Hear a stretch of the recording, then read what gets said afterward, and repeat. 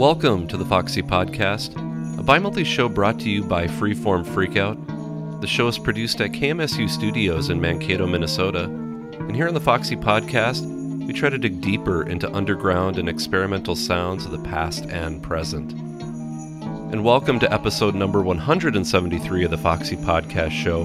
Hope you're all doing well out there, wherever you're listening from. On this installment, I'll be digging into the work of James Toth, who's perhaps best known to most listeners out there for the music that he's created under the name Wooden Wand, with a vast discography that stretches beyond that moniker and back into the mid-90s. Toth emerged from the U.S. fringe music underground to become, pound for pound, one of the best songwriters these past 2 decades have seen, a claim that I don't make lightly. In recent years, Toth has moved on from Wooden Wand, but has continued making music with a cast of veteran underground musicians in the group 111 Heavy. This year was slated to be a busy year for the group, with plans for touring and recording in place, but those plans, of course, had to be canceled due to the global pandemic. With extra time on his hands because of this, Toth began working on a book that chronicles his all-consuming obsession with music, and from this, it was the stories from his childhood growing up in Staten Island, New York, that formed the basis for the first season of the podcast series that James launched this fall called The Toth Zone, where he details how, in his words, his music obsessions gave him a reason to live, but also wrecked his life. I recently had a chance to speak with James over the phone, and we discussed the circumstances that led him to starting the podcast, and we went into some further details about the stories that were featured in the first season. We also discussed some of the music and albums that he's made over the years. You'll hear those interview segments throughout the show, along with several tracks from James's various solo and collaborative projects. Before we get into that interview, I'm going to play one of my early favorites from Wooden Wand and the Vanishing Voice. This is the track Owl Fowl from their 2005 album called Buck Dharma.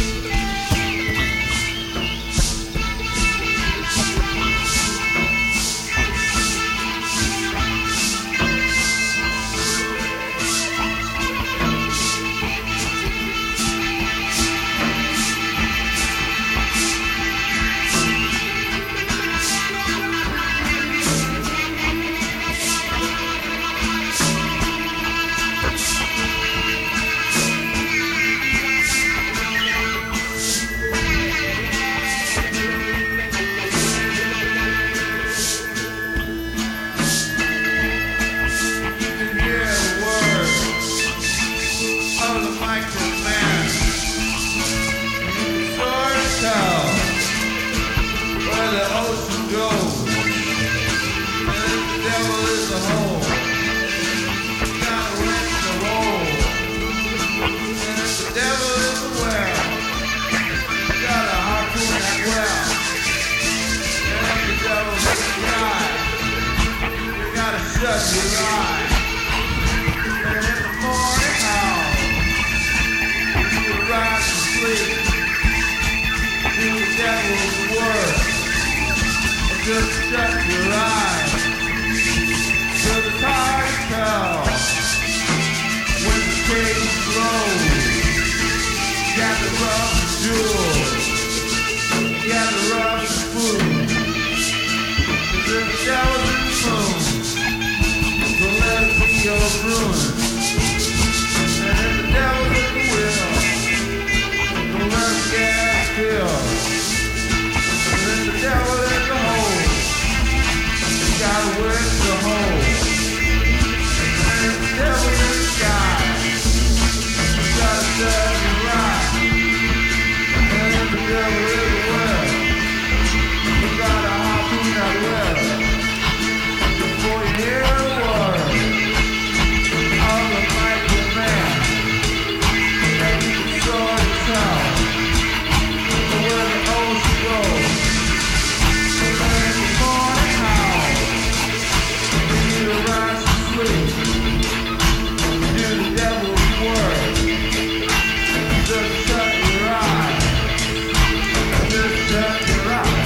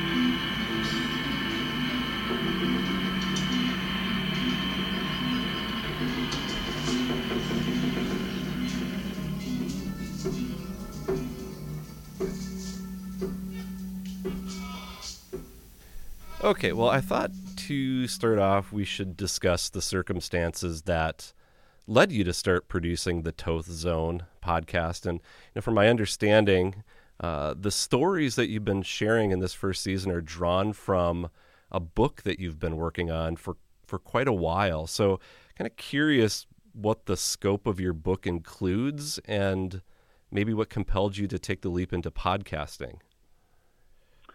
Well, yeah, like you say, it started with a book, which I'd been working on and off, mostly off for a very long time. And it became clear early this year that it wasn't really the best time to be sending query letters or promoting a book like this. I mean, I like to think of myself as a read the room kind of guy, you know, and the fact that there was, the pandemic and people were out of work and people were getting sick, it felt a little crass and tacky to be writing publishers. And I was in touch with several publishers, and it seemed that there was some momentum, but then obviously it became very much a sort of let's just see what happens scenario. But I'm the kind of person that's only happy when I'm working on something. I always think about this John Zorn interview one time that I read where he said his idea of hell is a week at the beach. And I totally relate to that. I really don't like holidays, and, being a self-employed person, I don't like days where there's no mail, et cetera. So with the tour canceled and the recording, we were supposed to record the third record with my band 111 Heavy. That was obviously canceled because we're transatlantic and it would have required, flights across the water and stuff. So I had to focus my energy on something, and the podcast just seemed like the thing to do, Yeah. Well, in terms of what was included in the first season of the podcast, I mean, did you closely follow like the general sequence of the chapters of the book, of what you had written at that point, or did you kind of go through, cherry pick what you thought were maybe perhaps the most memorable sections? And I guess on top of that, to whittle it down to a digestible podcast form, did it take quite a bit of editing from what you had written? Well, the original draft follows the same chronology, more or less. I changed a lot of things, obviously. I didn't want it to be like me reading a glorified audiobook. Even though I think there are parts, if I was to be critical of it, I think there are parts that do sound like a glorified audiobook. And some words read a lot better than they sound when you speak them aloud. So I wanted to edit it and make it a little more conversational, a little less like maybe pompous. But, the subsequent drafts of the book will include, I think, more recent events. But the book, as it was finished in that draft, when I started the podcast, did end around the same place. And I had to move a few things around. I had a prologue, for instance, and I had to somehow work that into, because obviously you can't really have a prologue if you're, doing a podcast. So I had to work that into the sequence and stuff. So I did a little bit of fine tuning, editing, but not a terribly large amount of that. It was mostly as the book flows. Yeah. Well, describe for me, I mean, was that an enjoyable process for you? I mean, sitting down and recording a podcast. I mean, were you a podcast person leading into this, or did it take a little bit of convincing to do this? Yeah, it took a lot of convincing. Actually, it's funny because in a word, like, did I enjoy it? The word would be no. I have nothing against podcasts. I mean, there are podcasts I enjoy. My friend Ro Jimmy does a great one called Broke Down Podcast, and I really enjoyed Cocaine and Rhinestones and stuff. But in general, I'm not really a podcast person. I have nothing against the format. But with the exception of those few, a few here and there, I'd almost always rather be listening to music than listening to, like, comedians horse around. You know what I mean? Like, it's just in general. I mean, that's like painting with a broad brush. But I just don't know where people find the time.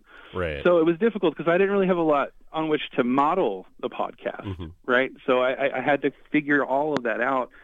And obviously I've been recording records for a long time, so I understood, microphones and compression and pop screens and all those sorts of things. But it was definitely a learning curve, and I had to kind of it was definitely trial by fire. But I don't know if I enjoyed it. I don't know if I, enjoyed sitting there and talking and editing, and it's not something that feels very creative because the book had already been written, so it didn't feel like a creative act. It felt more tedious. But people seem to respond positively to it, so I think I'll probably keep doing it. Yeah. Well, I guess along those lines, as someone who has penned countless songs and who has written reviews and full-length articles, etc., what has the process been like, prior to the podcast, is devoting time and energy to a book? There was an interview just recently, I think in the last month or so, that was published on Lawyers, Guns, and Money blog, and he said that, quote, "The process was more cathartic than enjoyable, which actually makes it very difficult from the experience, very different from the experience of making music, which you find enjoyable but not necessarily cathartic." So I was just wondering, Right. the part of enjoyment that you were suggesting in terms of music? Is that just because of the direct nature of it? The ability to get it out there, whereas a book, the idea that you're constantly working and revising and it never necessarily feels done. Is that what you're hitting on with that? Well, it's interesting because I guess writing the book took two separate forms and two different working methods.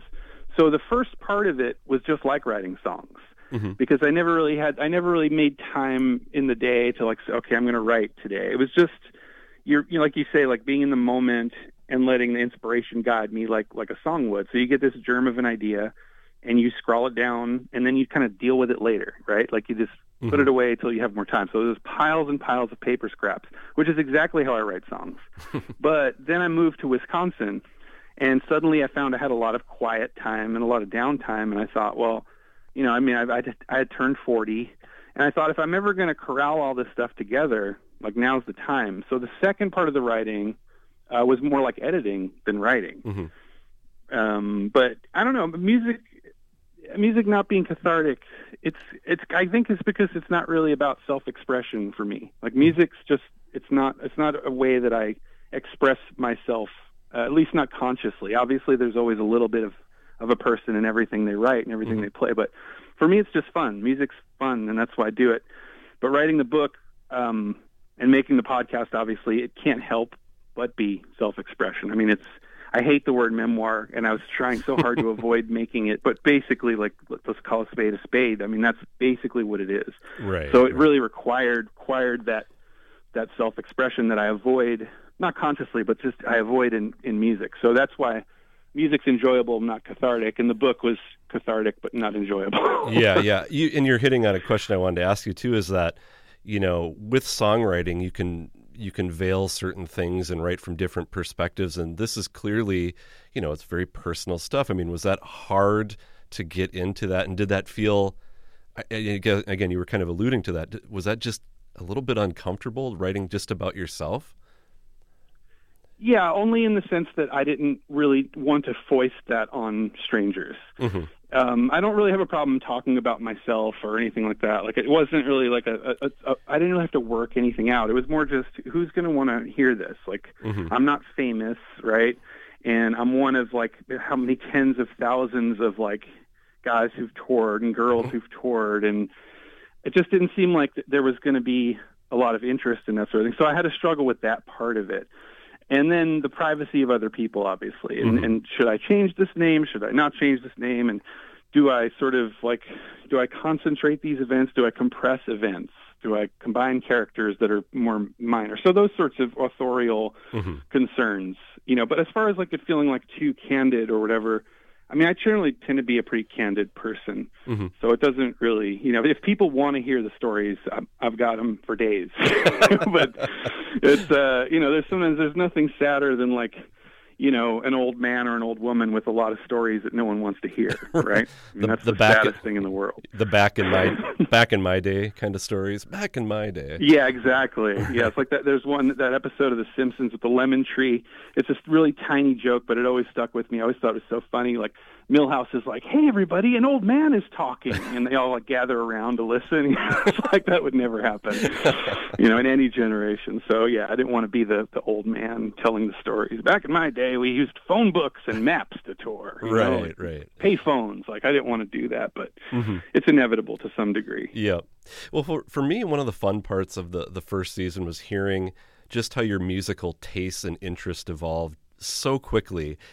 Part of it is just because I could, it reminded me of my own interests at that time, working from quite quickly from hair metal and being a fan of Motley Crue, and then thrash metal and hardcore. I remember thrash metal being like the first genre that I could identify, like, that's something I really like.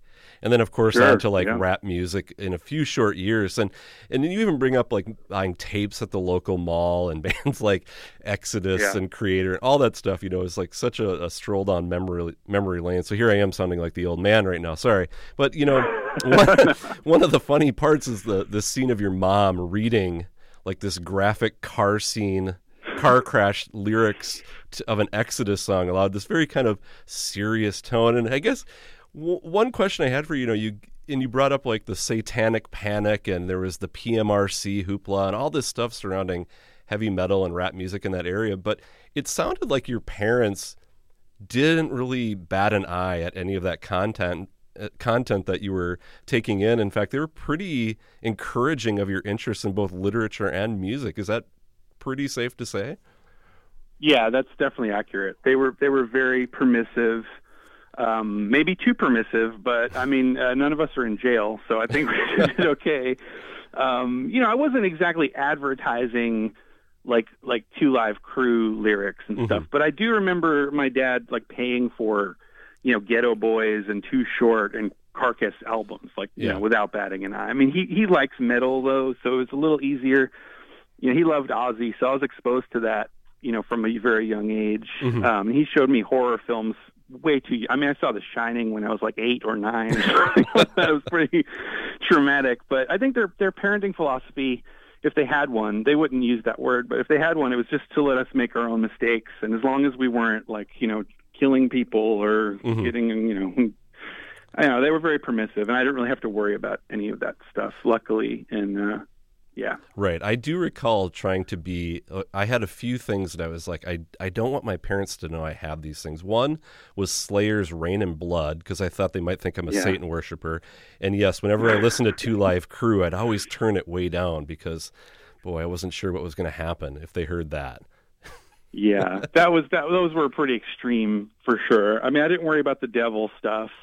I didn't know how they'd react to the sex stuff. My family's sort of nominally Catholic, but it was really, I mean, it was more just like I didn't want to have a talk afterward. It wasn't like we're going to take this away and confiscate all your. It was more just like, do we need to have a talk? Like I didn't want that. So it's just like let's sleeping dogs lie. Yeah. I think I talk about this in the podcast though. The one thing that kind of made me nervous was the band Shelter, because they were a Krishna conscious hardcore band. And that was the point where, it was weird because, Hare Krishna's definitely, infiltrated the hardcore scene for a while. And I feel like that, of all the things, that would have made them a little nervous. Because, sure. They were around in the 70s when you saw Hare Krishnas at the airports. And I don't know if they had any negative connotations about it, but I was, didn't want to have to explain that I wasn't, going to become give away my worldly possessions and go move to the temple or whatever, You weren't going to shave your head and go hang out at the airport or anything. Right, yeah, because they might have thought that I would have done that. I'm an impressionable person. Right. Well, are there certain artists and bands from that period of your life that have held a certain appeal to you over the years? Like you go back and revisit certain artists every now and then? I mean, I'm thinking for me, Metallica, who is a band, early Metallica is a band I can still go back and enjoy quite a bit. Do you have any of those? Yeah, I would even say that lots or even most of the stuff. I mean, there's always things that don't hold up well for whatever reason, but I still love a lot of the music I loved back then. I'd say 80% of the music I listen to for enjoyment now is music I've never heard before, because I'm just on this quest to hear everything. And this is something my wife and I differ a lot about. My wife will get into a record, and it's for weeks or even months. It's all she'll listen to. So in that way, she has a less superficial relationship to records than I do, because I'll be like, oh, cool, I've heard this. Now I processed it, and now move on to the next thing. And that's just because there's only so many hours in the day. But I don't know, back to the question. I'm sorry, I'm being tangential. I think the toughest ones to listen to from high school and stuff is the music that I have some sort of nostalgia attached to. So it's not really objectively good or bad. It's just it takes me. I recognize it as good music, but I don't relate to the feelings I get from the music, whether that was intentional feelings conveyed by the lyrics or the feelings I attached to it. The Smiths and Morrissey are an obvious one for me. As music, I don't know if I would dig it if I heard it today, but it meant a lot to me when I was a kid and, obsessed with lyrics and the sort of poetic aspirations, and a lot of hardcore too. I don't know if it holds up, but it's hard to have the perspective. Yeah. But I think there's very few things that I listen to. I listened to the Violent Femmes' first album last week. My friend Daryl Norson and I were kind of bonding over how much we love that record. And it still sounds amazing to me. I still love that record. Oh, yeah. So for the most part, I think it's just, there's things that don't hold up, but it's hard to have the perspective of whether that's subjective or objective. Is this objectively bad music and I was just a dumb kid, or, Yeah, for sure. Right. Well, I guess that's a lead into this first block of music. We'll jump ahead a few years. You didn't address any of this in the podcast, but when you went off to college, you started recording under the name Golden Calves. And in the liner notes that you penned for that reissue of the Money Band, Century Band reissue that Woods put out, you mapped out that time period and on the release pretty well. But I was just wondering if you could maybe discuss, how you were opened up to this whole new world of fringe music. And you referenced artists like The Gods and Jandek and the Shadow Ring and Tower Recordings and on and on and on. And I was just wondering if, prior to going off to college, did you have an awareness of some of that stuff, or was it when you went to SUNY Purchase College that there was like your mind was kind of just opened up to all this new stuff? Yeah, it's a tale as old as time. Like, I didn't know any of that stuff going into college, but because I was I was into punk rock and stuff, I thought I knew everything because I knew who Polvo and Mission of Burma were, But it's a pretty common tale because I worked at a record store and there was a sister store, and the two managers, Eric McCarthy and Matt Valentine, who records as MV, of course, and he's in Wet Tuna and stuff, those guys just hipped me to everything, in the great tradition of the older record store guy who was like, oh, you might like free jazz, you might like krautrock, you might like this old blues record, you might like the Dead. I mean, they were instructed. Eric McCarthy in particular was like tricked me into liking the Dead, and it's one of my favorite bands, since then. So, and it was just that tutelage that's really important, and I hope that continues. I don't know with the internet how that affects the that sort of handing down of knowledge, or if even that's even discouraged now. I mean, I can see the argument for that being discouraged. The sort of, these hallowed tales from on high. Oh, I saw the Butthole Surfers, and oh wow, really? I don't know if kids really go for that anymore, but that was huge for me. It was just opening my brain to all this stuff, and it was, I never looked back. Yeah, and I would say, that those experiences and finding out about that, did that really kind of plant the seeds for you for wanting to become, I guess, a touring and working musician?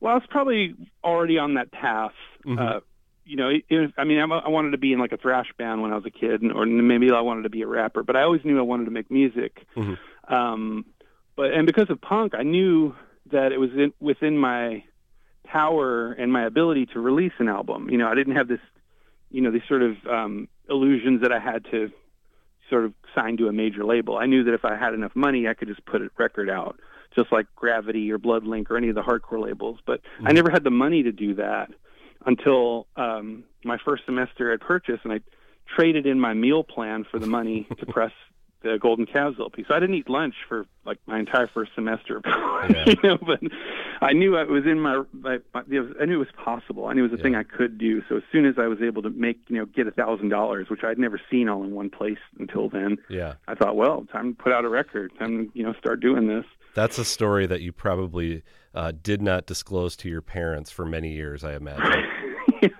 It didn't go over well. Like I said, my parents were not disciplinarians at all. But because my dad had paid for my meal plan for the semester, and it kind of got around through like rumors.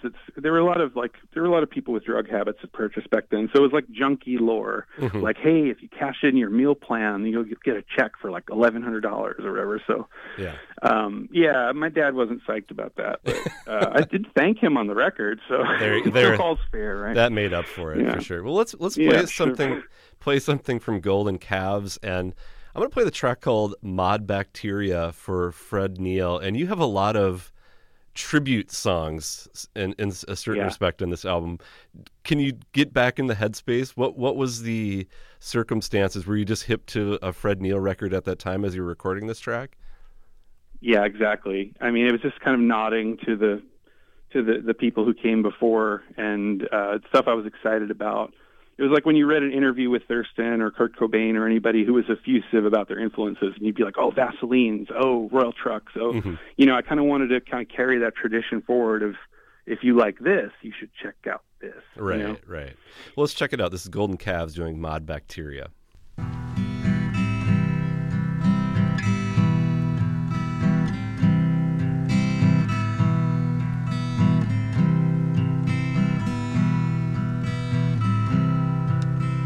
Moon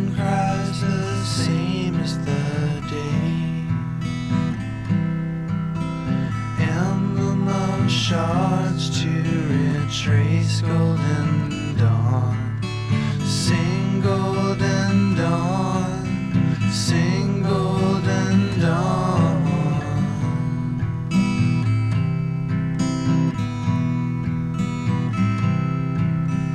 Activate robotic hordes, lurking in bridges with invisible wares, invisible wares, invisible wares.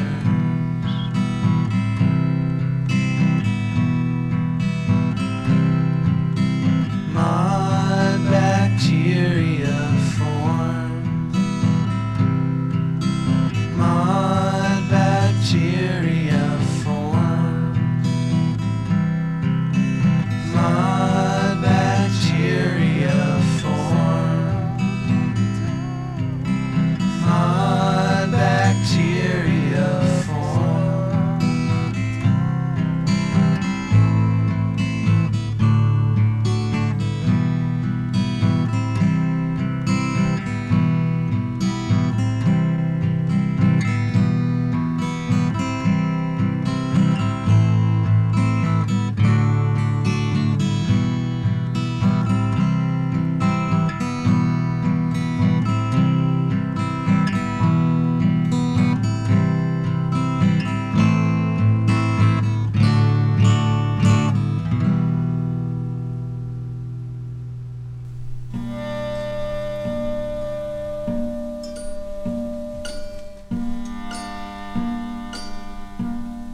Take a look at the ants on the sidewalk.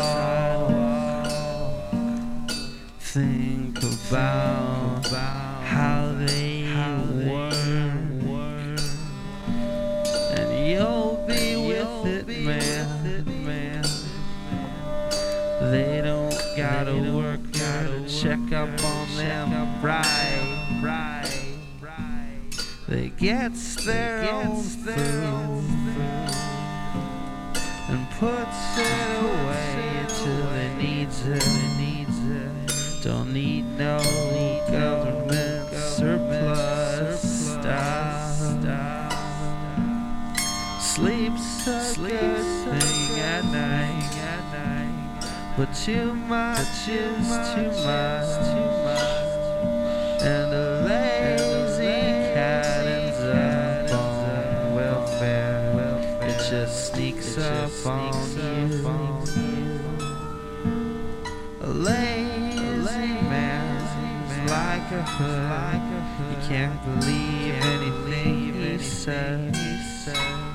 He's got shifty pincers, always blaming someone for his troubles, always trying to con a guy, stirring up trouble. Then before he knows what happened, it's too late to straighten up.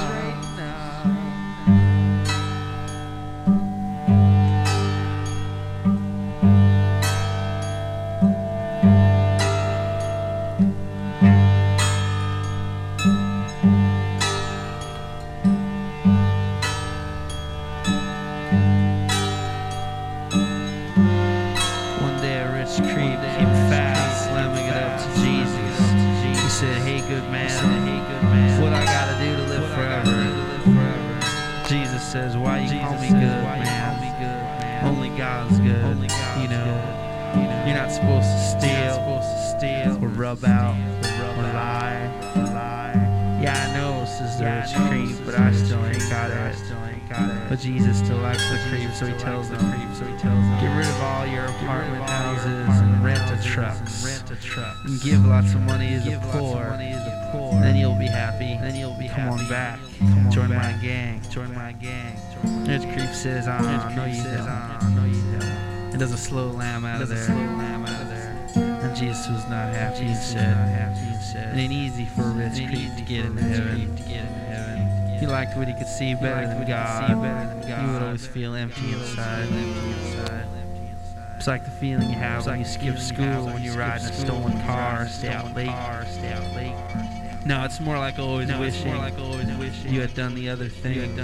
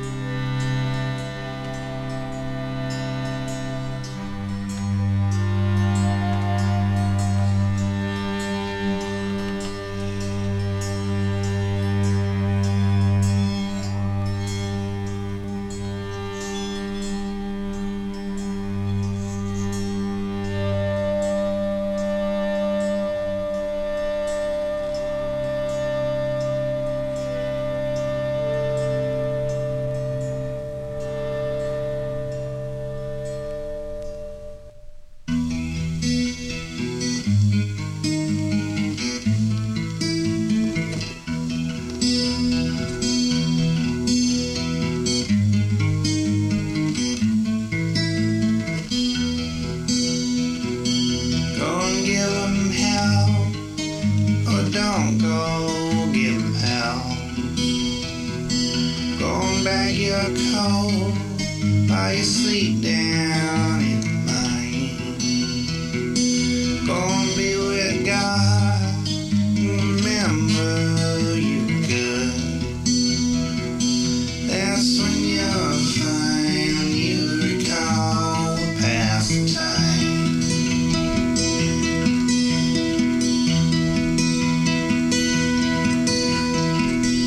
That's all well and good, but I'll still look up at the clouds.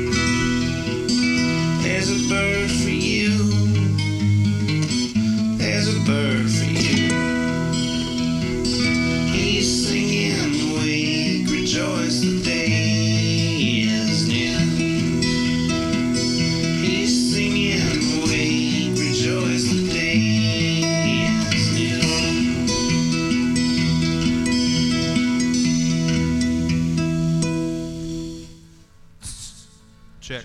1, 2.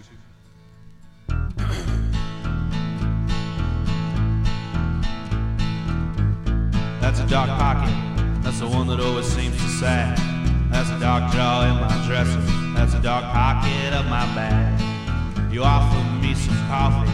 I think I'll take an Ethan rag. That's a dark drawer in my dresser. That's a dark pocket of my bag. I think I'm gonna need a little time away from you. That's a dark pocket. That's where I keep what I need to find. That's a dark shelf in my closet. That's a dark spot on my mind. I know I ain't been easy. You never had no cause to brag. Just stay out of that one dark pocket. Stay out of my duffel bag. I think you're gonna want a little time away from me.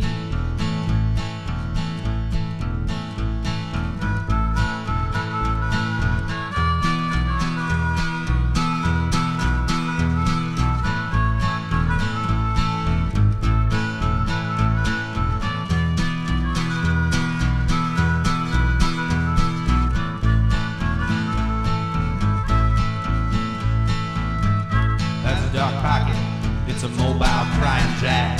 That's a dark box in the attic. That's a dark pocket in my bag. Oh baby, I surrender.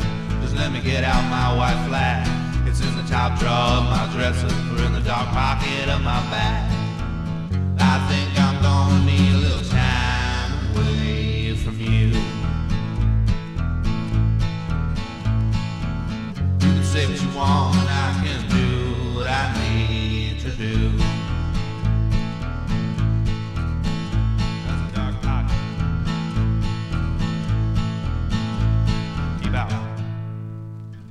Well, one of my favorite episodes of the podcast was the one that focused on your connection and your collaborations with your sister, the Boo.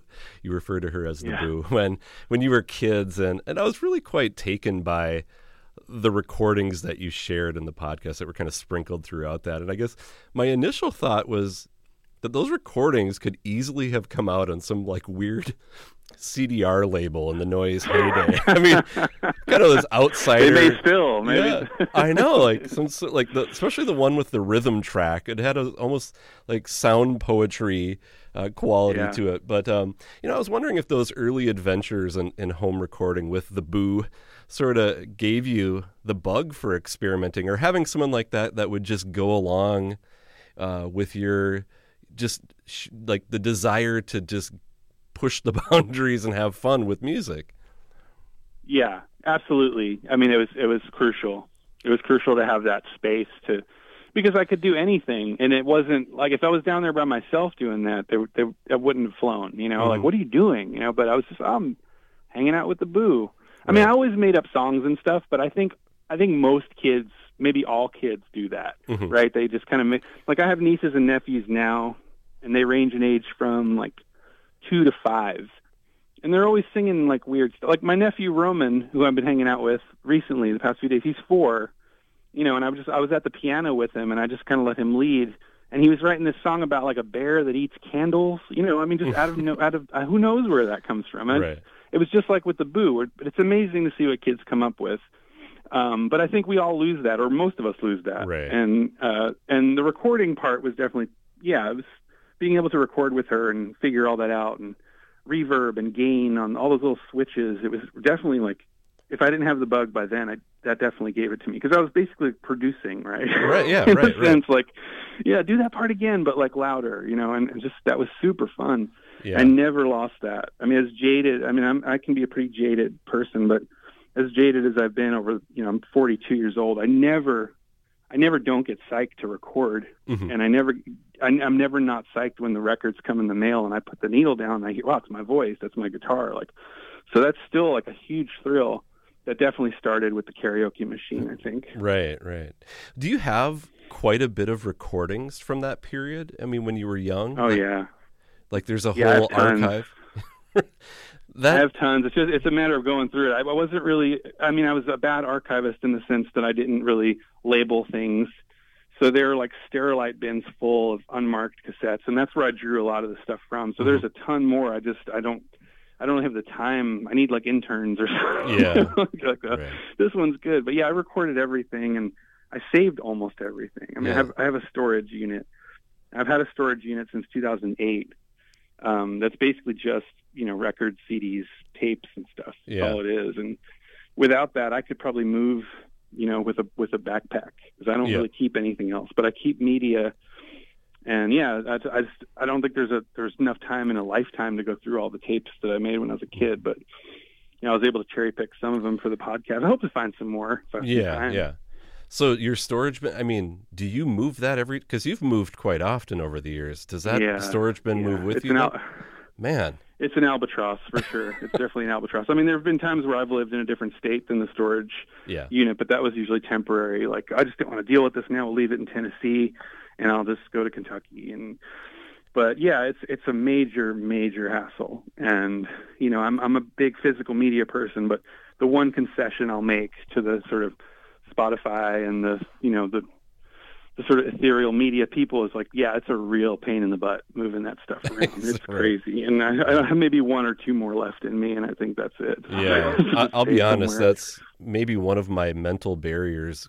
We have a desire to move, and I keep thinking, God, I don't want to pack up all those records and CDs. I really don't. Oh, David, it's hell. I don't mean to discourage you, but it's hell. It's absolute hell. Yeah. You have to think about how they stack, and you have to think about temperature, and then there's just the moving itself is sort of 50, 60 pounds a piece, and depending on how many you have, it's just a lot. Yeah. I don't know. Would it be sad if you just say, I'm sorry, I can't, I'm stuck here because my records are here. That's it. I think if I was a single man without any sort of relationships or tethers to any people, I'd be okay. That would be a good plan B. Just like the sort of Burgess Meredith Twilight Zone scenario. Like, here I am in my mountain of stuff, right. Forever. Yeah.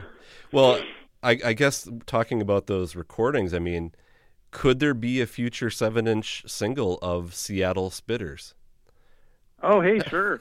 Definitely. Any interested labels know where to find me. That's right. I just thought that song was so great. Like, what? I'm just trying to think where that even came from. I have no idea. Just like you were talking about with your nephew, just that spontaneous creation and wordplay. Exactly. It is just like that. And again, it's like, I think it's tempting to say, oh, and you read, it's like we've all read a lot of music biographies, and it always frustrates me, like, oh, Keith Richards at a very young age was like into music. It's like, yeah, him and everybody else. It's not like special. It's only special because we're reading about a famous person. But I think we all do that. And I think just the difference is some people just stop doing it out of social norms or because they're interested in something else, whatever. But so, yeah, I think that's just something. It's easy to say, like, well, and obviously I went on to make records, but I might not have done that. I might have just been a weird kid that, grew to be not weird, Yeah, yeah.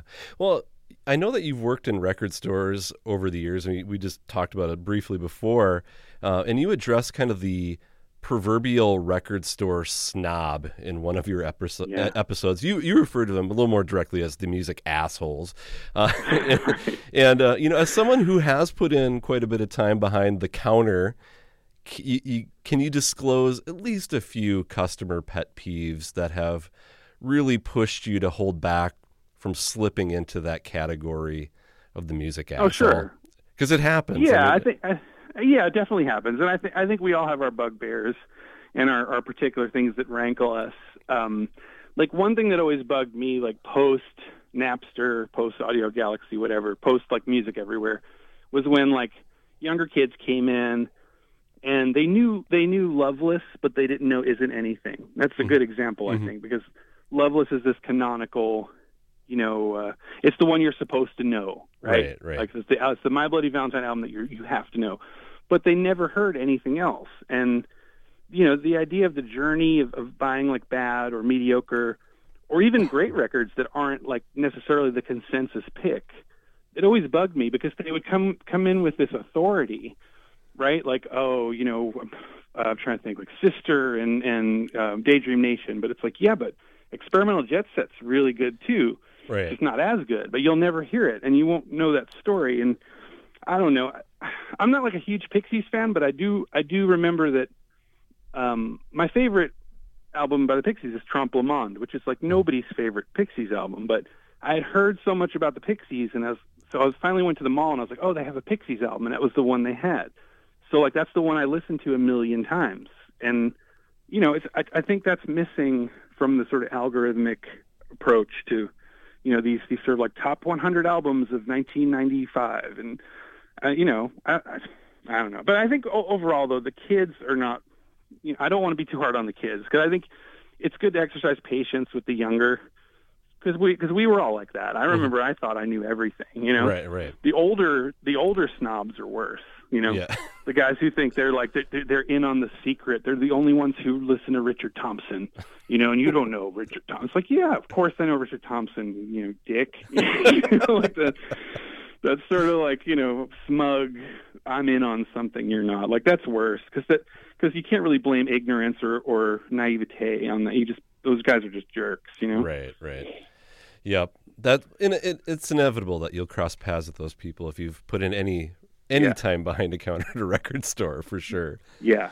But well, kind of shifting gears, you know, an interview published on Freeform Portland blog from last year, you were asked, you know, what albums in your discography you would recommend to someone to listen to that, you know, might be unfamiliar with your work. And you listed Blood Oaths of the New Blues as being your favorite Wooden Wand album. There were 3 records that you listed there, but this was the one that you said is your favorite one. And I was just kind of curious about, like, what was it about that particular album for you? I mean, was it the songwriting? Was it, you know, working with people that you felt pretty good about working with? I mean, what were the circumstances that stand out that make that recording really kind of memorable and what you feel is the strongest work that you've done? Well, I think it's coincidentally my favorite, and that's why I like it the most, because it's greater than the sum of its parts. It was the second of 3 records I made with the same band. It was a band based in Birmingham, Alabama. It's one of my favorite bands I've ever played with. But you know, it started like all the records, or a lot of records I make, where I make demos and I send them to the band, and I feel like my job is mostly done, right? Like, hey, let's turn this into music that people will want to hear.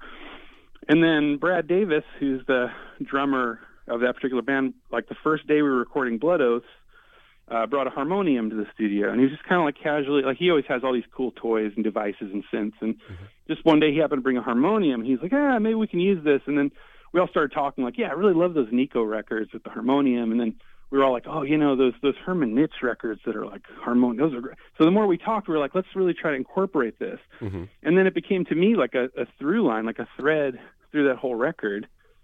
And I don't know, it just became really effortless and natural. And there's something special about it. I don't think it's my best set of songs, interestingly enough. But it's an album that turned out differently than what I pictured. And I think that's for the better. Yeah. You know, I didn't intend it. You know, I did an album after that called Farmer's Corner, and it was one of the only Wooden Wand albums that I produced. And it turned out exactly the way I pictured it in my head. It was like a mirror image of the demos. But it also didn't do that well. I think it's one of the worst selling Wooden Wand records. So I just think that Blood Oaths record, it's something bigger. It's the work of 6 people, and it captured a moment and a vibe that it'll never be recaptured for a number of reasons. And it's just a heavy record, and I think it's one of the only few that I would listen to for pleasure. Yeah, you just stole the words from my mouth. I was going to say it's a pretty heavy record, and not in terms of just like volume, but there's just like an intensity to that record that I think stands out from some of your other ones for sure.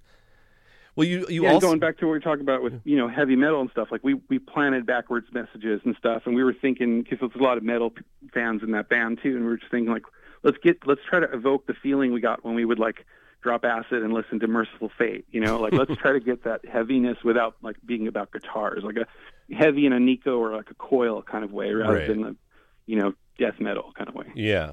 Well, you said you didn't think it was your strongest batch of songs. I was wondering, because one of the other records that you mentioned in that particular interview was Clipper Ship, which is really, I guess, one of the last official full-length Wooden Wand records. Is that the album that you feel like is your strongest batch of songs? Yeah, I mean, in the sense that like the latest one's always the best one, you know, as far as I'm concerned. But yeah, that's probably the last one, and I think it's a good note to go out on. I think that record came out really well, and yeah, I don't know if there'll be another one Mm-hmm. after that. Well, let's play something from both of them, both of those records in this set. I'm going to start off with one of my favorite songs from that Blood Oaths record. This is a track called Southern Colorado Song.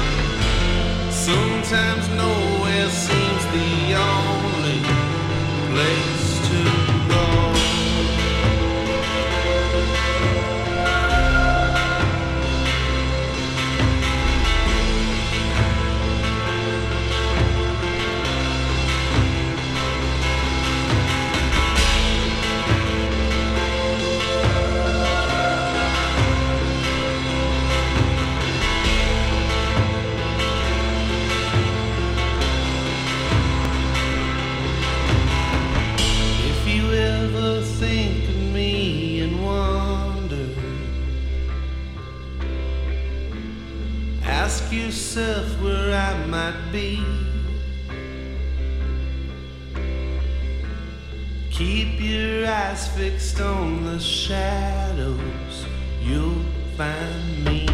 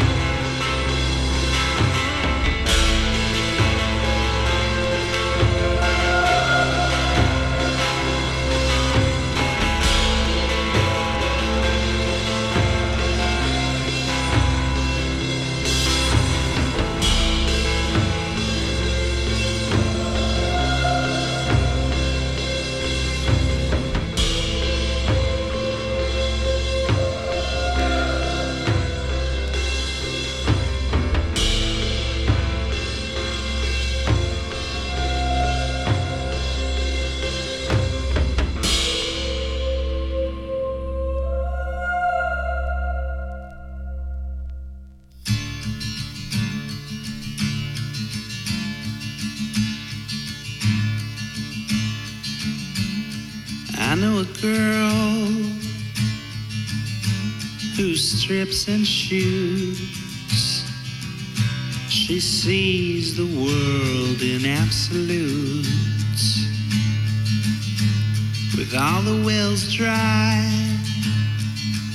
and no sheriff in town, you could see how some might give into it now. You have to get used to the silence, 'cause nobody comes around. But you can see more from the mountain than you can on solid ground.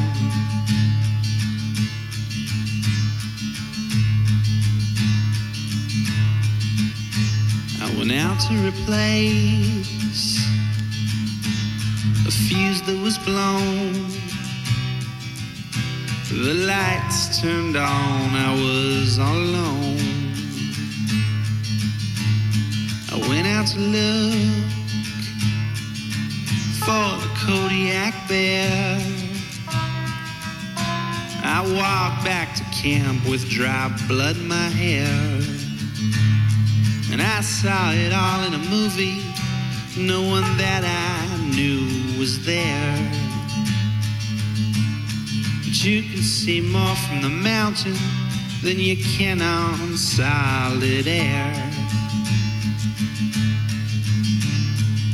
Shoot those places back into my mind. Separate the space from all this time. Make the pound and pulse of things resign. Where we left his days behind.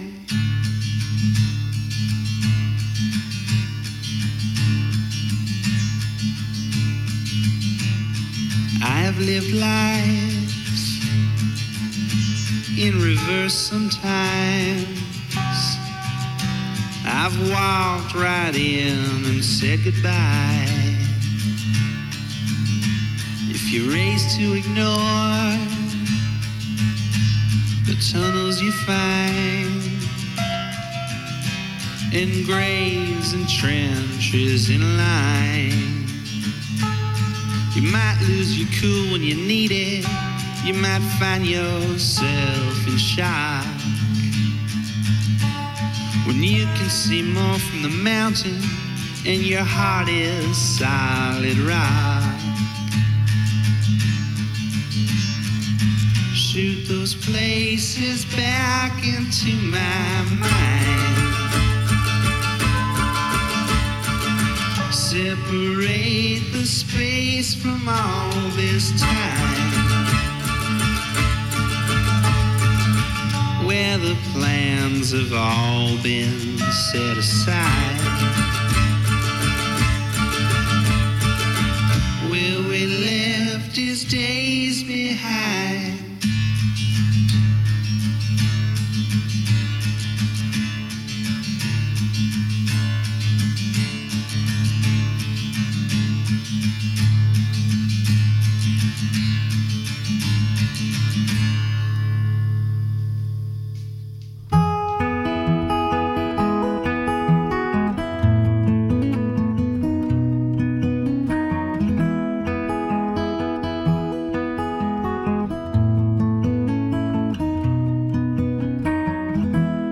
Barefoot man led me up the mountainside.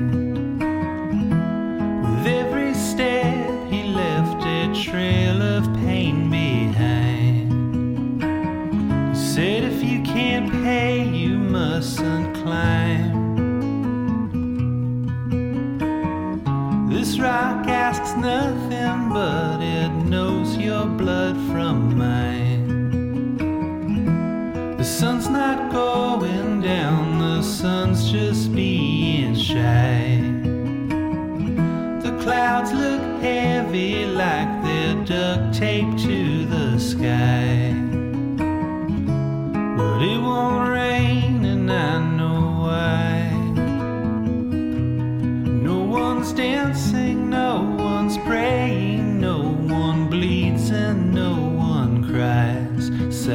sacrificial.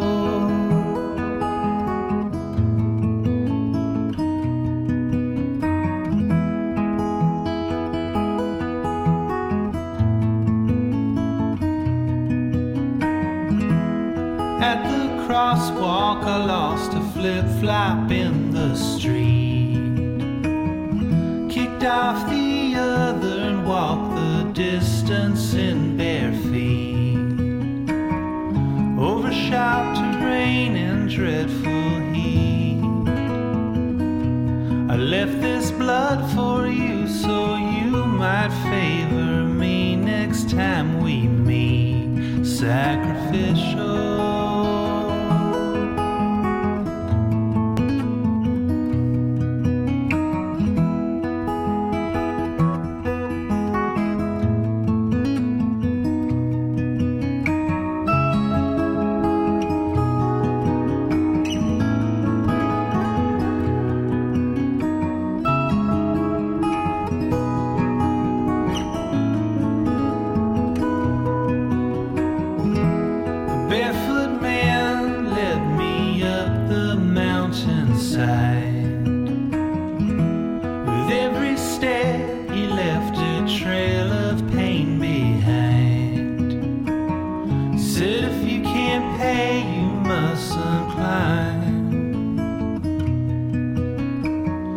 This rock asks nothing, but it knows your blood from mine. Sacrificial.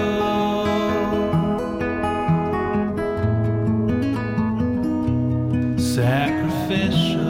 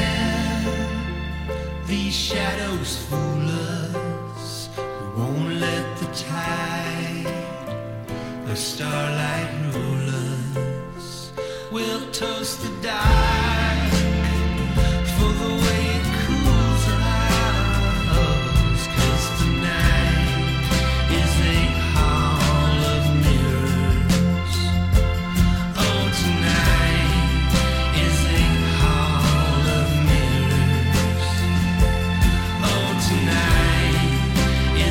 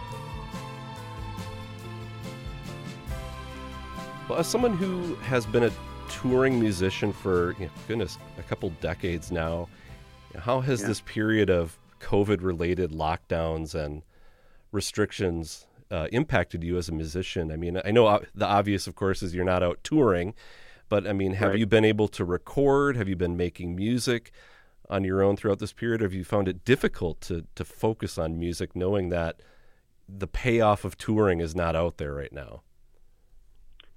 Yeah, it's been difficult for me for sure. I mean, obviously, like you say, there's the tour cancellation, but we were also 111 Heavy, which is my main sort of project these days, my sort of main primary band. We were going to record our third record this summer, and we had kind of a big year lined up, and then on top of that, like I do like music writing, and a lot of that work obviously dried up too. Mm-hmm.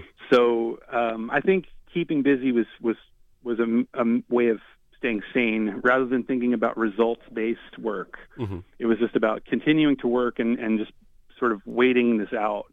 So before the pandemic, I had, I think, about 8 songs for the 111 Heavy record, which is 5 too many because we have 3 songwriters. Right, so there's already too many. But then I started writing some more, and then the podcast idea, I was like, well, I could put my energy into this. At least it's recording. At least it's something to do during the day. And now with the vaccine maybe coming, we're fingers crossed. We're planning to reconvene this summer and make that third record, or maybe in the fall. And I'm really excited about that. It's going to be a very different kind of record. And I do season 2 of the podcast. But yeah, I don't know. I think maybe you can overstate though how devastating this was for some of us, because without getting on a soapbox, like streaming has decimated my line of work and the way I've always done stuff. So it's not like we were, prospering before this. This definitely did not help. Definitely did not help, because there was still the network when you could go out and tour. You could still count on certain people to buy the records and help. And there's been a lot of Bandcamp support, but yes, it's just not how it was. So this is just another major blow. It's definitely a major blow, it's not a blip, but it wasn't. Things weren't terrific before, right? So it's just about. I mean, playing rock and roll in 2021 is sort of like vaudeville, right? Yeah. I mean, it's not anything. It's like we're not under any illusions. We're not gonna get the 14-year-old kids, singing along. Well, I remember. So it's just a matter of just doing what you do. And I know. I think it was in another article that I read. Maybe in that same one I referenced earlier, you said how streaming, kind of brought down your area of music, and now with COVID, it's almost kind of put the death nail to it. And maybe I'm misquoting you, but is that how you see it? No, that's right. I mean, right. Where are bands like the size that you are going to play? Where are the venues? So many of them are going to be dried up when we come out of this. So I mean, I guess that's kind of frustrating and daunting, but I hope that I think people's backyards might be the new venues, or people's garage. Sure. I don't know. Hoping there's like creative ways. I think there's definitely a way forward, and a way forward that maybe we can learn from a lot of what's happened, and get back to more of a community based or locally based thing. But again, like my band's transatlantic, so for instance, like there was all this talk when this first started, back in what I like to call the sourdough bread making phase of pandemic, which seems very quaint. Right. This was before George Floyd and before the election, where it really did just seem like, okay, everybody, let's share recipes. Back then, there was a lot of talk about live streaming and like, just do your thing. And, our band, I'm in Wisconsin, Dan's in Florida, Hans is in Tennessee, Nick is in Spain, and Jake is in Portland, Oregon. So it's literally like thousands of miles between band members. So when everyone's like, just live stream, it's really just not practical or possible. So right. It's hard to make lemonade that way. Yeah. Which I suppose begs the question, it's hard enough getting a band together in your own hometown and maintaining that. What the hell are you guys thinking? Well, I guess I was on tour and I was losing money, but I wasn't losing enough money. And I thought, how can I lose even more money? I know. No, I mean, the real answer is, I think, just as you get older, the pool of people shrinks. The pool of willing adults, sure, I'll go on tour for 3 weeks and not make much money, if any, and sleep on floors and, people have jobs and families, and it's really difficult to convince, people who are qualified, who are good players and good writers and good musicians and who have toured enough to know the etiquette. They're not going to, rifle through a host's medicine cabinet or run off and disappear for 3 days with a drug dealer. All that stuff is important. So yeah, it's hard, but I don't know. I think we have a really good group, and we all have a lot in common, and we all have similar backgrounds and similar histories. So yeah, it's insane though. It's totally impractical, and I would not recommend it to anyone, but I really do enjoy being in that band. I really love the music we make, and I love the people in the band. So it's, as long as we can possibly continue doing it, we will. Right. That's great. Well, I wanted to discuss the tagline of your podcast and how, as you call it, your obsession with music gave you a reason to live, but also wrecked your life. And I wanted to ask, did going through the process of writing your book and doing this podcast give you a certain new degree of perspective on the path that you pursued in your life? I mean, do you see more of the positives having gone through that and just kind of reflecting on all those years that you've devoted to music? Yeah, to some degree, it gave me some perspective, remembering the stuff, and it helps you take stuff to not take stuff for granted maybe as much. I mean, one thing that always sticks out to me is I remember the first tour I did overseas. This would have been like 2004, maybe, like my first European jaunt. And I remember coming back on the plane. I was counting money, and I had spent $11 of my own money. And at that point, I had seen 5 countries. I'd been to Denmark and Sweden and Belgium. And I remember thinking, wow, nobody in my family, except maybe my cousin Peter, but that's another story, could really say that they were able to see and experience all this stuff, and it didn't cost them anything. And that was a really good moment for me. That was and remembering stuff like that, where I've been able to experience this stuff because of music. The music was the visa, through which I was able to experience stuff that I never would have otherwise, from, given a person from my background. So that stuff, yeah, that was good to remember. But on paper, the wrecked your life part, on paper, I'm an ex-con. I have the resume of an ex-con, of a felon, right? I mean, to a lot of the straight world, that's what I am, right? Mm-hmm. And people define success in weird ways, and obviously we should all define it for ourselves. But it's hard not to feel that sort of thing about just, the things that could have been. But I remember I had a conversation with Thurston Moore many years ago, and it was such a great conversation because he was like, I guess he has an uncle who's says things to him oh, well, you're still not on the radio. You're going to give this up, right? I mean, obviously this is not working out for you. Time to do something else. You know what I mean? It's telling Thurston Moore that. And I was like, oh, okay, so you got those guys too. Right. You have those family members too. So it's important to keep that sort of thing in perspective. So yeah, I don't know. It's the reason to live and wreck my life. Those things are equal in my mind. Yeah. I mean, it has given me a reason to live, but it's also made me unemployable for the most part. Yeah. And it's too late to start anything new, but it's too early to retire. Mm-hmm. So, well, I'm gonna push back on that a little bit because you go through your laundry list of jobs that you have, and you said you're not really qualified for anything, but I think perhaps you've found the thing that you're qualified for, and that is being a podcaster. I mean, you've got the writing skills, the research skills, the knowledge of music, an understanding of production. I think you've got the complete package, James. We just need to bring in, anybody out there listening. Let's launch this, the Toth Zone. Yeah, that's maybe you're onto something. It's definitely sort of nexus point of all of my interests in some ways. So I guess that's definitely fair to say. Yeah. Well, let's talk about just a few things that you were mentioning. For the Toth Zone for a second season, you said you're thinking about doing it. You're leaning towards that, but it might look a little bit different. And I know on the last episode, you talked about a few different possibilities. Any of those? Well, first, maybe we should just say, what are some of the things you're thinking about, and do any of those seem more appealing than just continuing on with sort of your childhood exploits, for lack of a better term? Yeah. Well, I sort of crowdsourced this on Patreon and with a few friends, and the overwhelming sort of consensus seems to be that it should be a no format. Mm-hmm.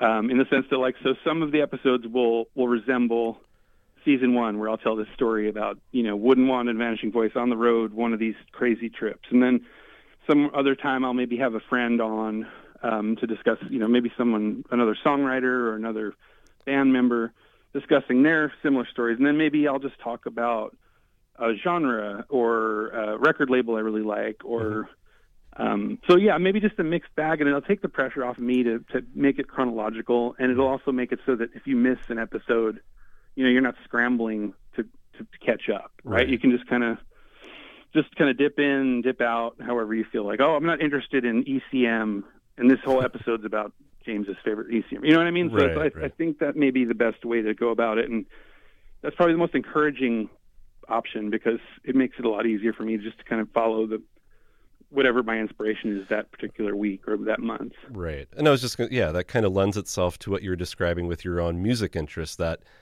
it allows you to do something and move on to the next thing and keep it fresh and exciting for you. Yeah, exactly. Well, I mean, in the end, it could just be a Grateful Dead podcast too. Well, there's plenty of those, and there's plenty of good ones. If anything, I'd want to make it more specialized and make it like a Keith and Donna podcast. I feel like there's a story there that needs to be told, and somebody needs to write that book or make that podcast. There you go. So I was going to do There are plenty of possibilities here, but I thought we'll wrap things up here and head into some of your newer projects and collaborations, starting off with the 111 Heavy, as you mentioned, from your last album, Desire Path. But thought I would just ask you, you mentioned some of the things for 111 Heavy that you plans in the future that you have in the works. Anything else? I mean, I thought I had read that you were working with John Mueller, who's up in your neck of the woods in Wisconsin. Is that accurate? Yeah, John's a friend of mine, and we've done some informal collaborations that were really fun with a saxophonist named Nick Shadow, and my good friend Eric Kowalski, who maybe some of your listeners know as Casino versus Japan. Mm-hmm. So despite Green Bay's small population and like dearth of a scene, there are people here to play with, and we haven't really done anything that's like official, but we've definitely been getting together. There's a place here called the Luna Cafe that's an oasis. Mm-hmm. And they host everything from American primitive guitar players to like free jazz legends. Like Ken Vandermark played there, Brotzmann's played there, which is kind of amazing given that there's only 100,000 people in Green Bay. And we've done some things there. Nothing official, but I love collaborating. That's what's one of my favorite things to do. So. Yeah. I mean, do you have any interest? I don't want to talk about like will Wooden Wand resurface, but do you have any desire to continue to make music kind of in a solo vein or in a songwriter vein like that? Yeah, I could see doing that, but not under that name. Mm-hmm. And I don't have anything really planned for that. I mean, like there are always new songs. The songs don't stop, but I just didn't want to saturate. I mean, I've already saturated the market since 96 or whatever. So I just feel like the world doesn't really need more Wooden Wand records, mm-hmm. and let everybody catch up. And I don't want it to be about vanity. Right. And sometimes releasing a record just feels like vanity, especially nowadays with everything that's going on in the world. And it's just, oh, your record's great. Here's my record. Oh, cool. Check out my record. Mm-hmm. I like yours. It's just not really appealing to me. So I think just to put stuff out when it seems right and when it seems like there's a reason for it to exist in the world. And then there's Bandcamp for everything else, for diehards and people who really want to hear archive stuff. I'm happy to provide that stuff, and I think sometimes that's the best stuff. It's first thought, best thought. Yeah. So that'll always exist, and that's a great format and a great sort of place to put that stuff. Yeah, yeah. I should mention that in the previous set of music we played something from that Brooklyn Blizzard release, which were those were the last Wooden Wand recordings, and to me, man, those are just incredible, recordings. Thanks, David. Yeah, I mean, like what a great sound. It sounded a little different, and of course you had the guys from Woods as your backing band, but it'd be that is something that should see the light of day on some physical format, just because, yes, people like us need the tangible, I guess. Yeah, thanks, man. There was a really good response to that, and I think if anything was to come out on a physical format, it'll be that. I just would like to finish it, because the idea was that Jarvis and I should mention that Jarvis should get most of the credit for the way that record sounds. I mean, we're old friends, and I just knew that he would do the right thing, and it just sounds so good. But yeah, the idea was to do half of it and then come back and finish it. And for whatever reason, we just never really reconvened to finish it. So hopefully we could do that, because I like those songs too, and I really love what Jarvis and Jeremy and those guys did with it. So. Yeah, that would make sense as far as like wrapping up Wood and Wand with those recordings. Yeah, that would be great. Yeah, I think you're right.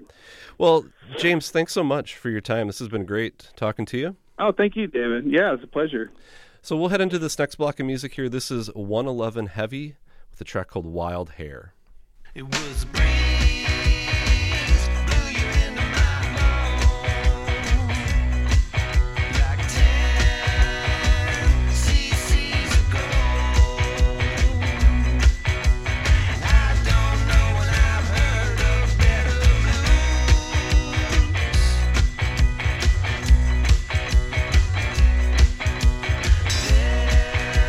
This irrevocable love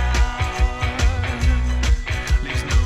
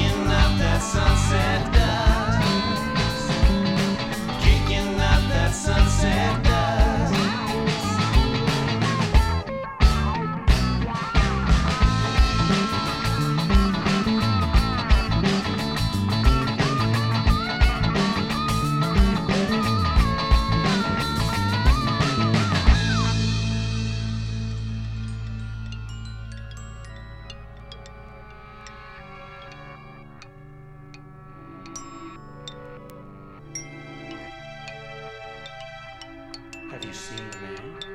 Yes. Tell me about the last time. He rode a horse into the pool hall, selected a splintered, crooked cue, and he made a trick shot without dismounting. Wow. Yeah, it was the coolest thing I'd ever seen. I have loved you all my days. I have loved you all my days. Let me look into your crying eyes. Tell you all the things I know you know. Before I go now, I have loved just you alone. I have loved just you alone. When everything we know begins to die, know that I have never told you lies. I don't know how.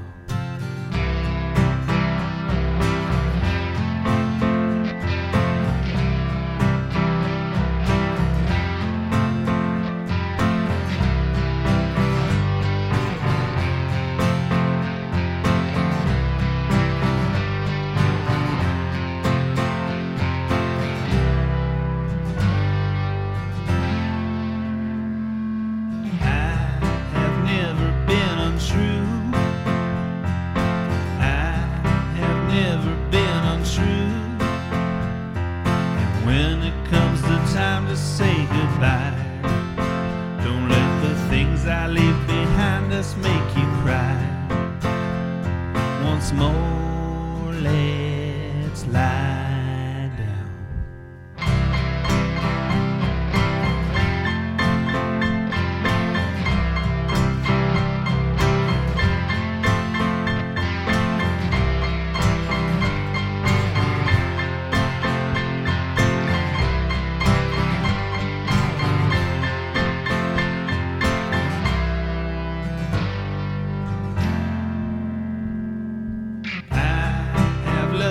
All my days, I have loved you all my days. Let me look into your crying eyes, tell you all the things I know you know, tell you all the things I know you know. Before I go now.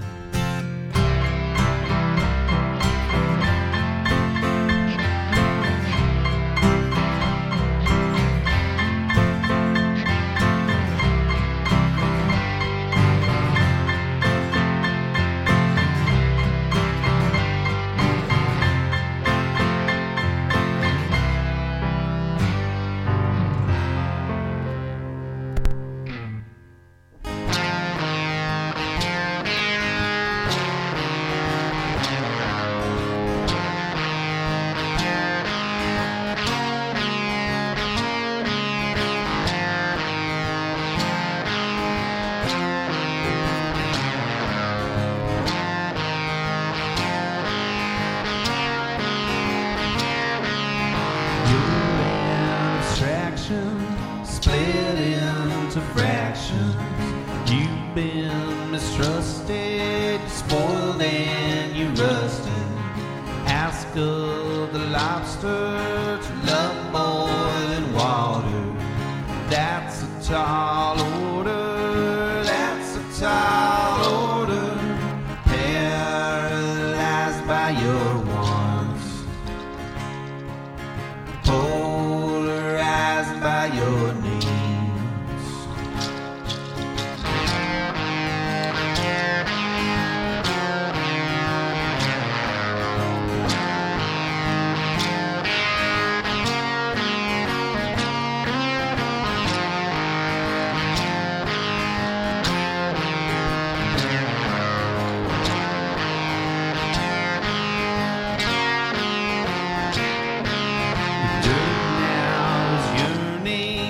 Blackbirds returning, starlight, starfish, grant me a death wish.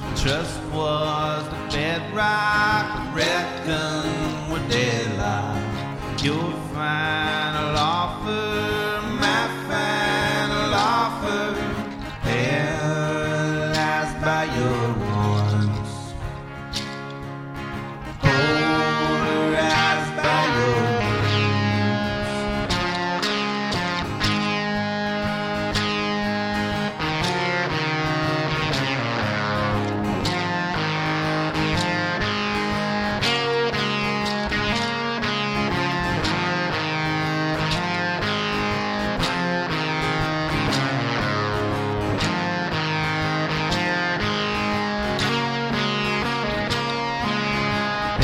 paralyzed by your warmth,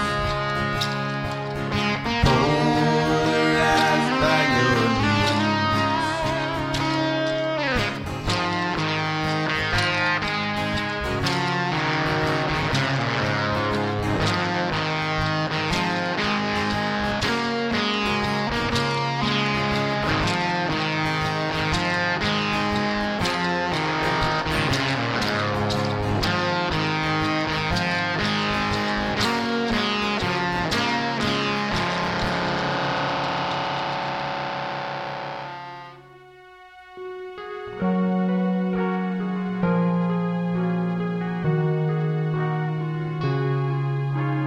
yesterday has been and gone. Tomorrow will I find the sun, or will it rain?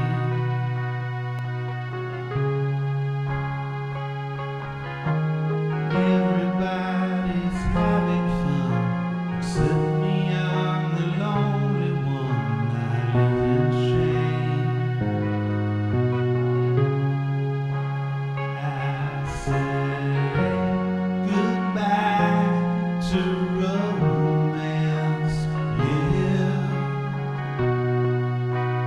Goodbye to friends.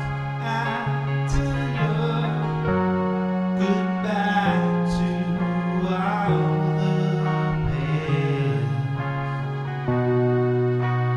Yes, that we'll meet in the end.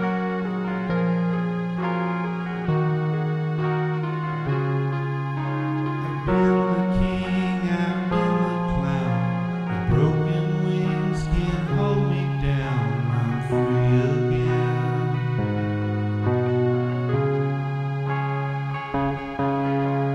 Just with a broken crown, it won't be me this time around to love in vain.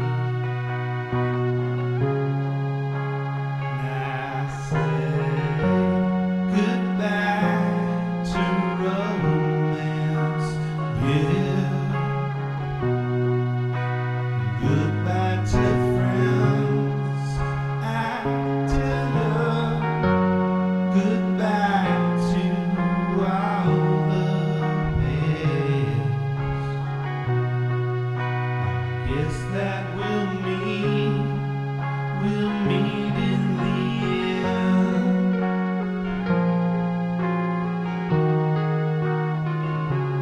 And I feel the time is right, although I know that you just might say to me what you gonna do.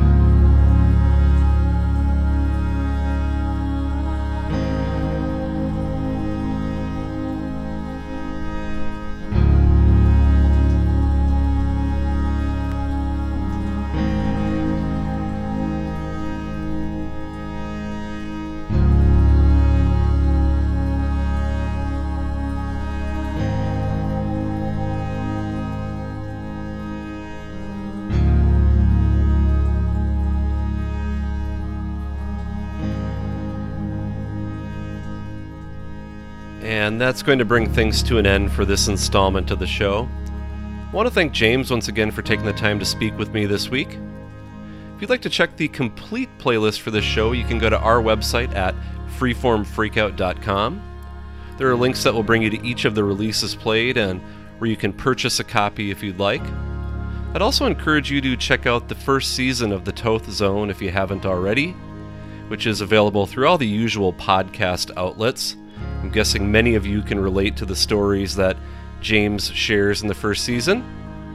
If you have any questions or comments, you can always get in touch with me at fffreakout@hotmail.com. I'll be back again in a couple of weeks with another new episode. Until then, thanks so much for listening.